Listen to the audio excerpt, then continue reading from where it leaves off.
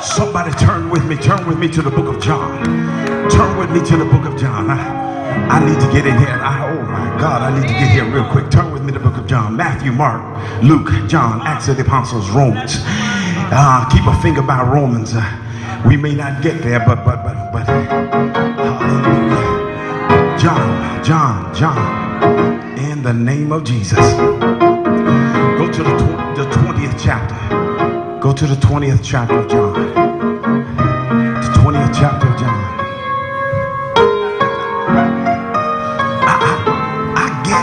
I get it why some folk ain't shouting yet. Right here in John. Right here. The 20th chapter of John. Reading from the New King James translation. Let me drop all the way down to about the 29th verse. The 29th verse. Oh my God. Yes. Jesus said to him, Thomas, because you have seen me, you have believed. Blessed are those who have not seen and yet, somebody say, and yet believe. In the name of Jesus. Take your seats. Put your faith into effect. Put your faith. For the fact that we're here today celebrating the resurrection of our Lord and Savior. Put your faith into effect. I want to help somebody because resurrection day after resurrection, year after year, people come and they do all sorts of things to celebrate. And many times we preach the last 7 words, or we celebrate the opening of the tomb and finding that he's not there. And we talk about the emptiness of the tomb and death having no sting to him. But it's much deeper than that. Let me prove to you that how we have somehow obscured the real reason behind the resurrection, or I should say the celebration of the resurrection. Even today in modern day time, that we look around and I hear more notoriety about churches celebrating Easter with an Easter egg hunt. It makes headline news. Y'all can go back and tell them that I talked about them too. You can drop eggs all you want from a helicopter.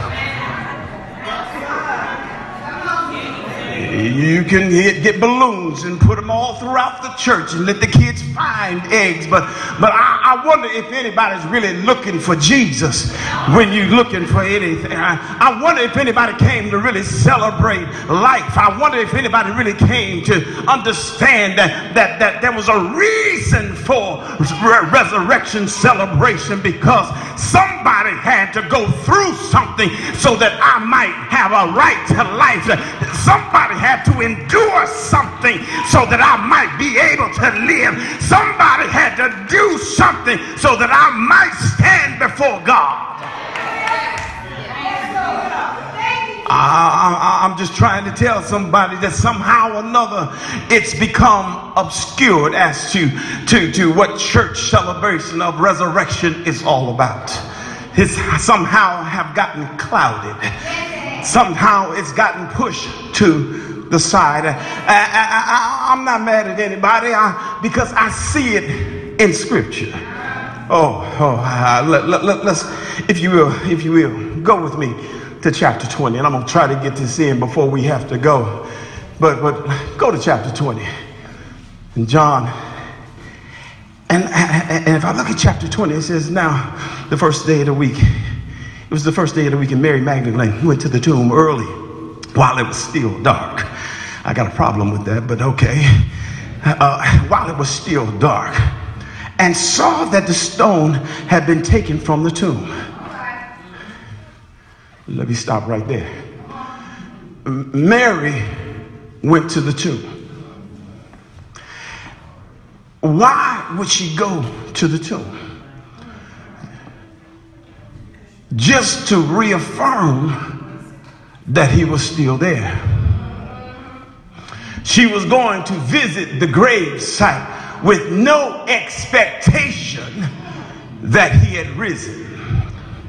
In fact, if we go and check the scriptures, we'll find that they were coming to finish anointing the body, to prepare the body for its final burial.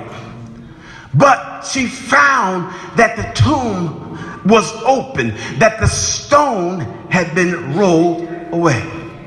And so I find, first of all, the problem that many people come looking for Jesus or expect Jesus to be in one condition when he is in another. The way he operated 20 years ago may not be the way he has to operate with you today. You're expecting him to do certain things in a certain order, in a certain manner, but God has got a new way of doing things because you changed the game. You changed up, you upped the ante, and so God has got to change to meet you where you are because you went a little bit deeper. You got a little bit lower. You got a little bit more low down. You sinned a little bit. So God has got to do something extraordinary. Not only that, she saw that the stone was rolled away.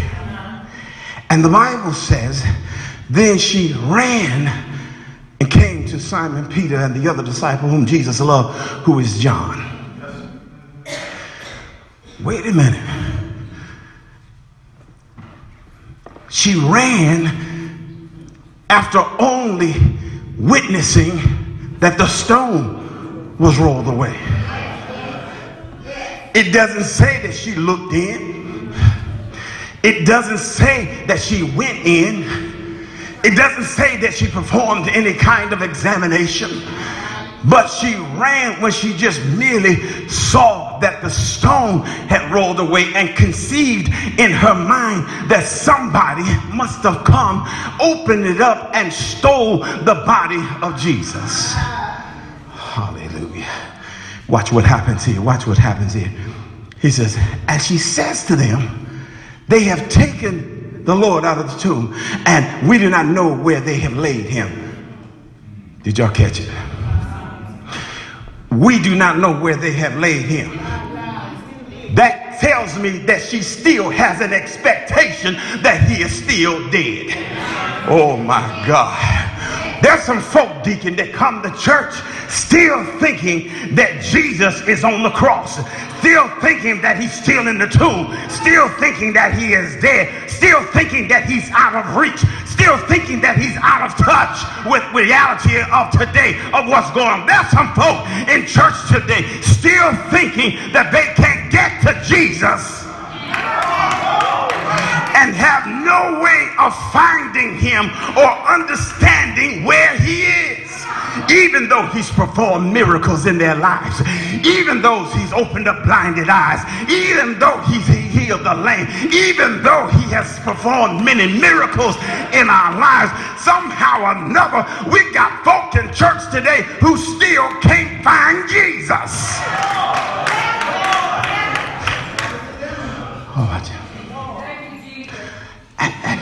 I like my brothers here because Peter gets up, and Peter went out with the other disciple, and they were going to the tomb. Both of them ran together.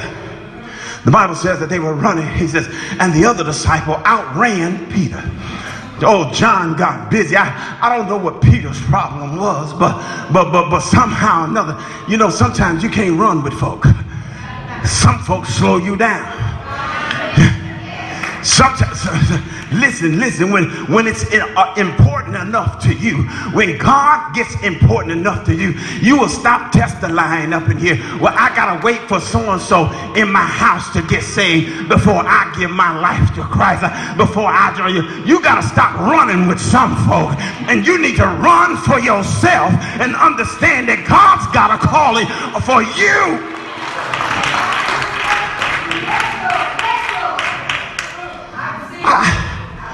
I got a couple of y'all to go. Y'all go over to the gym, y'all work out, y'all do some stuff.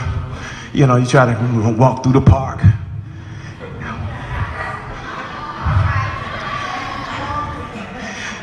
Now, when somebody find out that you getting your walk on, or you getting your swole on, and they see how good you look, what's the first thing they say? Can I go with you? They want to be like you, but they won't want to really do what you do. And so the first time they will meet with you to go for that walk, to go for that workout. Oh, they got the new Nikes on. They got the matching sweats and yeah. And you get into your routine. The next time you say, well, we're going to meet again at, I do my workouts best at about 6 o'clock in the morning. And all of a sudden, they're 20 minutes late, 45 minutes late. And then the next time, well, my mother sick, and I'll catch up with you later. In other words, what I'm trying to tell somebody and let you understand is sometimes you got to keep on doing what you do. You can't let other folks slow you down, because as soon as they try to jump into your program gets all messed up. So sometimes you can't run with everybody. When you get a calling on your life, you go ahead and run to the destination that God has called you to.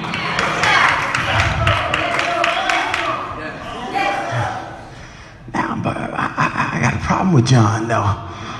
John outruns Peter. He gets to the tomb. But watch what happens. And he gets there, and it says he gets there first, and he stoops down and looking in. He looks in and he sees the linen cloths.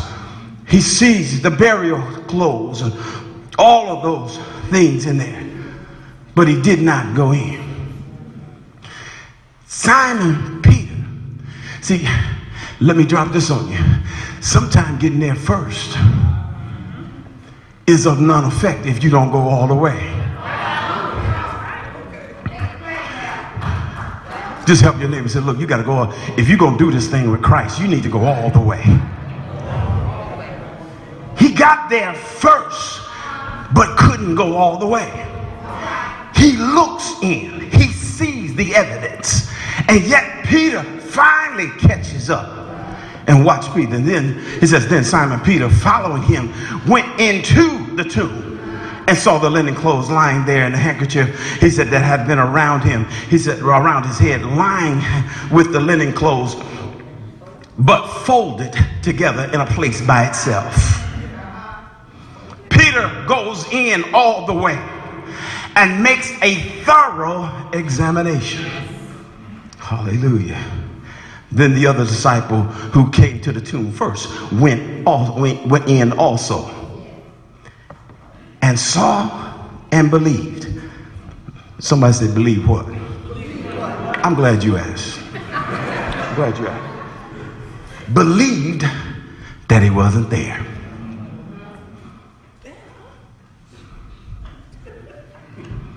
See, I know you've been believing all this time that, oh, he believed that he was the resurrected Savior. But if we go a little bit further, it will become clear that all he believed at that point is that he wasn't there. Watch. He says they went into the temple. He says, for as yet they did not know the scripture. They wouldn't believe in all the scriptures. Tell somebody, you got to get all the scripture. Don't just get a piece of it. Get all the scripture. That he must rise again from the dead. They didn't get all of the scripture. That he must rise from the dead, not just be misplaced. Then the disciples went away into their own homes. The Bible says in the New King James, they went away. He says, but Mary stood by outside, still outside, weeping. And as she wept, she stooped down and looked into the tomb. See, I understand a few folk in the house, preacher. I understand, because there are folk who are looking into the place where Jesus was. And it says, and she saw two angels in white sitting, one at the head and one at the feet where the body of Jesus was laying.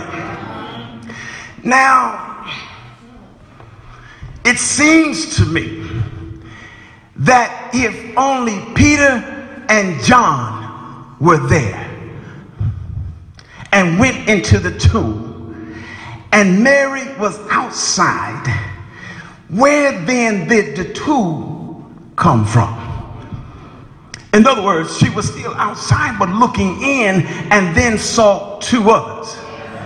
In other words, I'm trying to help somebody understand that there is miraculous power going forth. Did anybody catch the fact that one was at the head of where he laid and one was at the feet? Oh my God, there it is. Somebody just said it.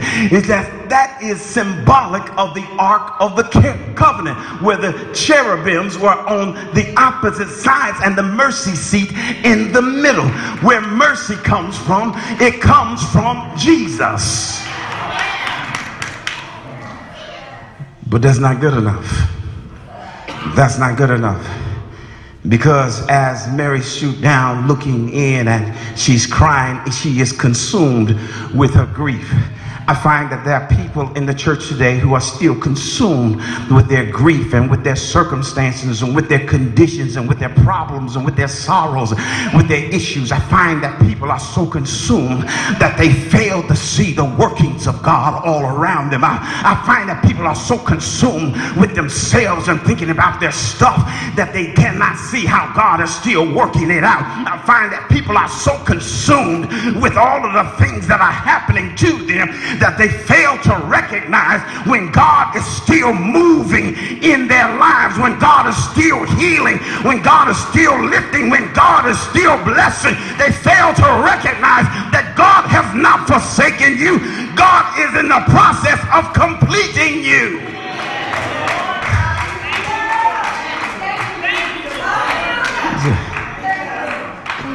And they engage in conversation.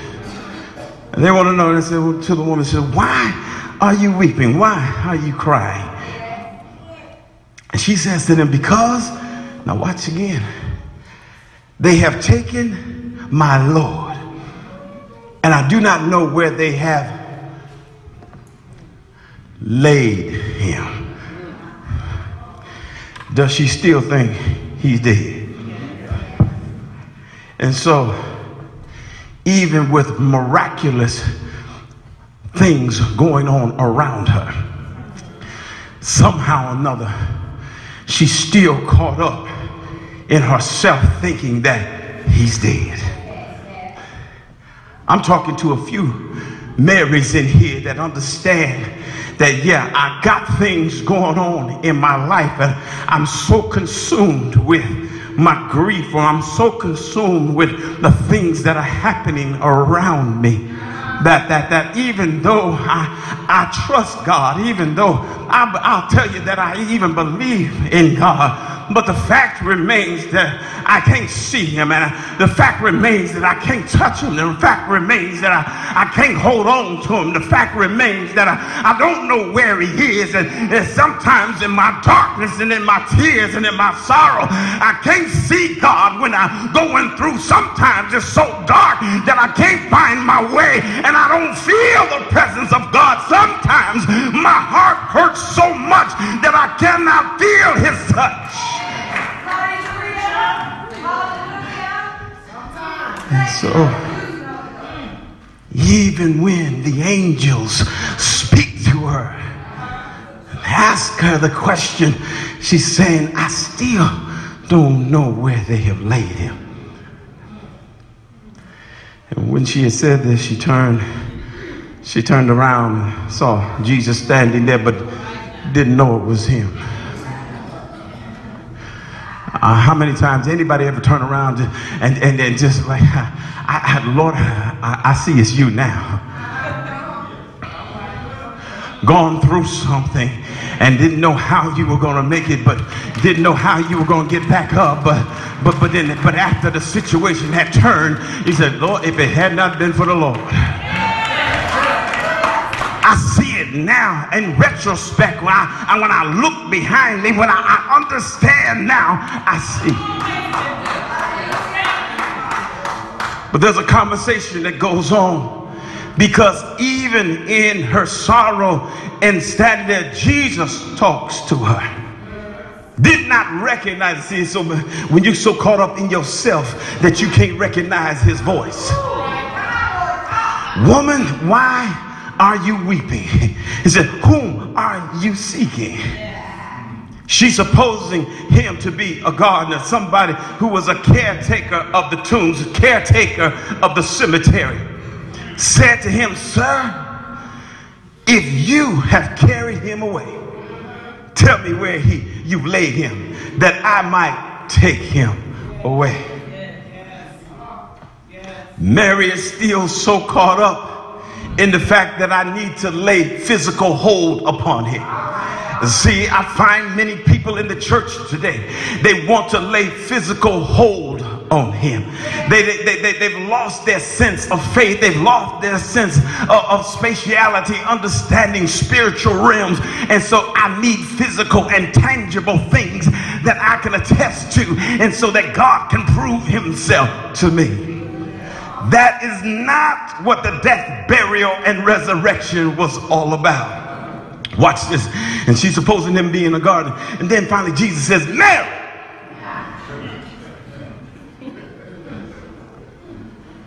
She turned. And in the Aramaic language, she says, Rabboni, a teacher. And Jesus says, and now watch this rebuke. Now this is more of a rebuff rather than a rebuke. Watch this, watch this. He says, do not, and your King James says, touch me. In your New King James, it says, cling to me. In the NIV, it says, hold me. You see, because what he's talking about, and he goes on to say, for I have not ascended to my Father. It does not indicate that he was in his glorified state, even though that he was. That's not the reason that he said, don't touch me. But the more proper translation of the word means to hold or to grab onto or to cling to. And what he's telling Mary is, listen, Mary, don't hold on to this physical body. It's not about the physical. I've been trying to get you to a spiritual mindset. Don't hold on to what you think you can see and touch and feel. It's not about what you see, touch, and feel, but can you sense the power of God flowing through you, even though you can't see it, even though you can't feel it, even though, can you know that I'm still working it out for you?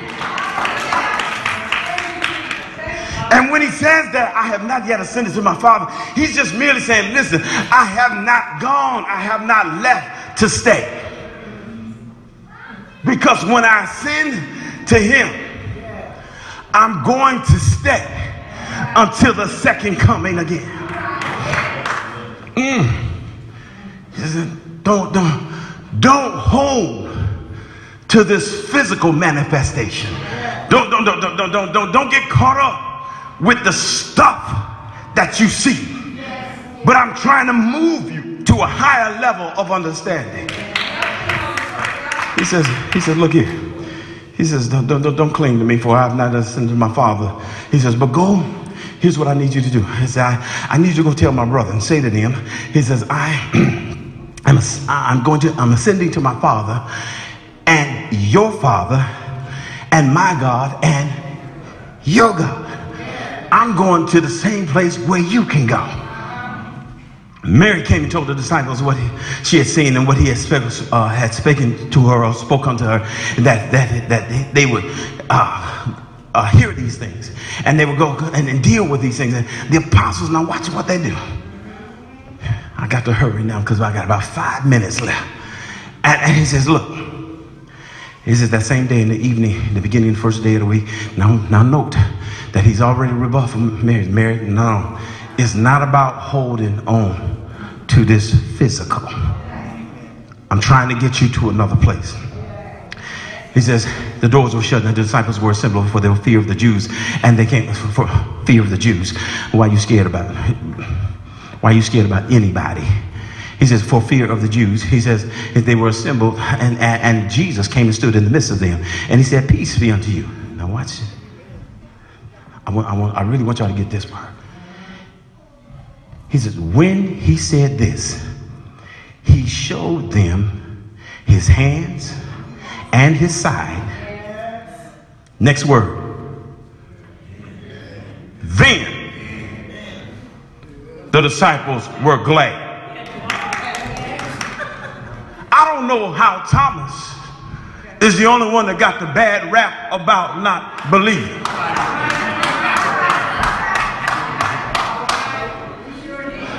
We put that all on Thomas as if everybody else had it together. But when Jesus showed up, the Bible records that only after he showed them his hands and his side, then they were glad. Oh, they got happy. Oh, and what were they glad about? Oh, because here's Jesus back with us again. They were glad about the wrong thing. They were having, they went to a Mary mode. Oh, he's physically here again. He's physically made himself manifest to us once again. Here he is. Oh, we're glad about that. Oh, we're glad that he arose. Oh, we're glad that he's here. Then the disciples were glad when they saw the Lord. So Jesus, he said, well, let me retract that. Let me back this up again. Let me rewind. Let's go back and do this again. And so Jesus said to them again, peace be unto you. As the Father has sent me, he says, I send also you. Now watch what he does. He does in three persons. He says, and when he had said this, he breathed on them and said to them, receive the Holy Spirit. Now he's mentioned the Father, he mentioned himself, he said I, and then he says he breathes on them and gives them the Holy Spirit. So you have the Father, Son, and Holy Ghost all in operation at the same time. He says, receive the Holy Spirit, receive the Holy Ghost. He says, if you forgive sins, he says, any of them, they will be forgiven them. If you retain the sins of any, they are retained. Now, Thomas wasn't there. He wasn't there. But this is where everybody wants to pick on Thomas. He wasn't there. And so when he shows up and they tell him what happened, he says, well, unless I see his hands like y'all did. Oh, yeah, y'all walking around because y'all done seen some stuff. Oh, y'all, hallelujah, praise the Lord, thank you, Jesus. All of that because y'all done touched, y'all done seen some stuff. I wasn't there. I can't get excited like you get excited. See, there's some folk in church today who can't shout like you shout because they haven't had the experience that you had.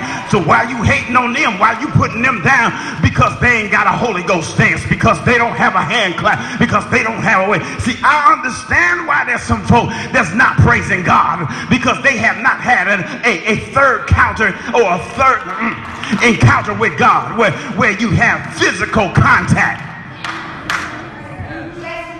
See, close encounters of the first kind says that there are sightings. Close encounters of the second kind says that there's physical evidence. Close Encounters of the Third Kind says there's contact. Because there's a lot of folk in here, Deacon, who have not had contact with God. They refuse to give God praise, even though there have been sightings, even though there's evidence. But until they get contact, they refuse to give God praise. Listen, let me hurry. He says, unless I can put my finger into the nail prints, and if I can put my hand in the side, I will not believe. And so a week later, 8 days later, beginning at Sunday to Sunday, 8 days, the disciples were assembled again, and Thomas was with them, and Jesus showed up and says again, peace be unto you. And he says, Thomas, he says, reach your finger here. I heard you've been talking about me. I know what you said. Yeah, put your finger here and look here. And he said, reach your hand right here and put it into my side. He says, do not be unbelieving, but believing. Thomas, here's what I want you to do. I want you to believe. I want you to take a reassessment of who you are and what you are and where you are. I need you to understand. Thomas answered and said, Lord, my God. But Jesus said to him, look here. He said, because you've seen me, you have believed. But Thomas, here's what it really comes down to. Blessed are those who have not seen. Blessed are those who don't have to touch and grab hold of my feet. Blessed are those who don't have to get a hold of the hem of my garment. Blessed are those who don't have to have a touch laid on them. Blessed are those who are still trusting in God, in my word and in my power, and they yet still believe. Blessed are those when they can't feel the presence of my awesome power, but know that I'm still working it out.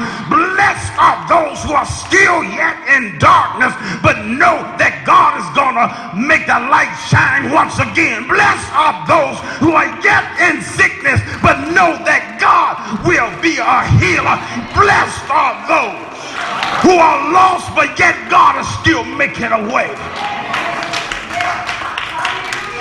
He said, those are the ones that are really blessed. Those are the ones, he says, put your faith into effect. It's not about you anymore. It's not about the evidence that you've collected, but this whole experience about Christ going to the cross and dying for you was about your redemption. It was about your salvation. You gotta know that you know that you know that you are saved. You gotta know that you've been delivered. You gotta know that God has brought you out. You gotta know within your heart. You don't need the deacon board standing in front of you. You don't need folk laying hands on you. You don't need anything happening all around. You don't need music playing. All you got to do is just trust God and believe that he died for your sins and he rose for your life.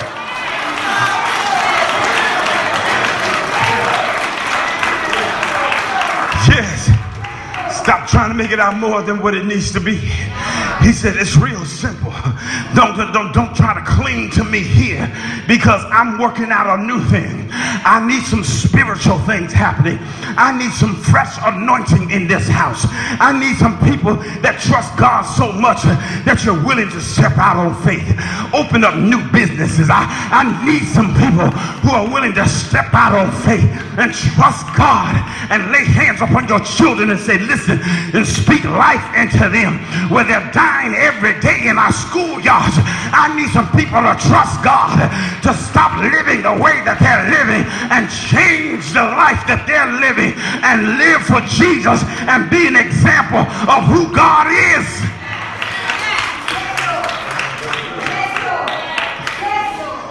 The door of the church is open. Come on, deacons. Come on.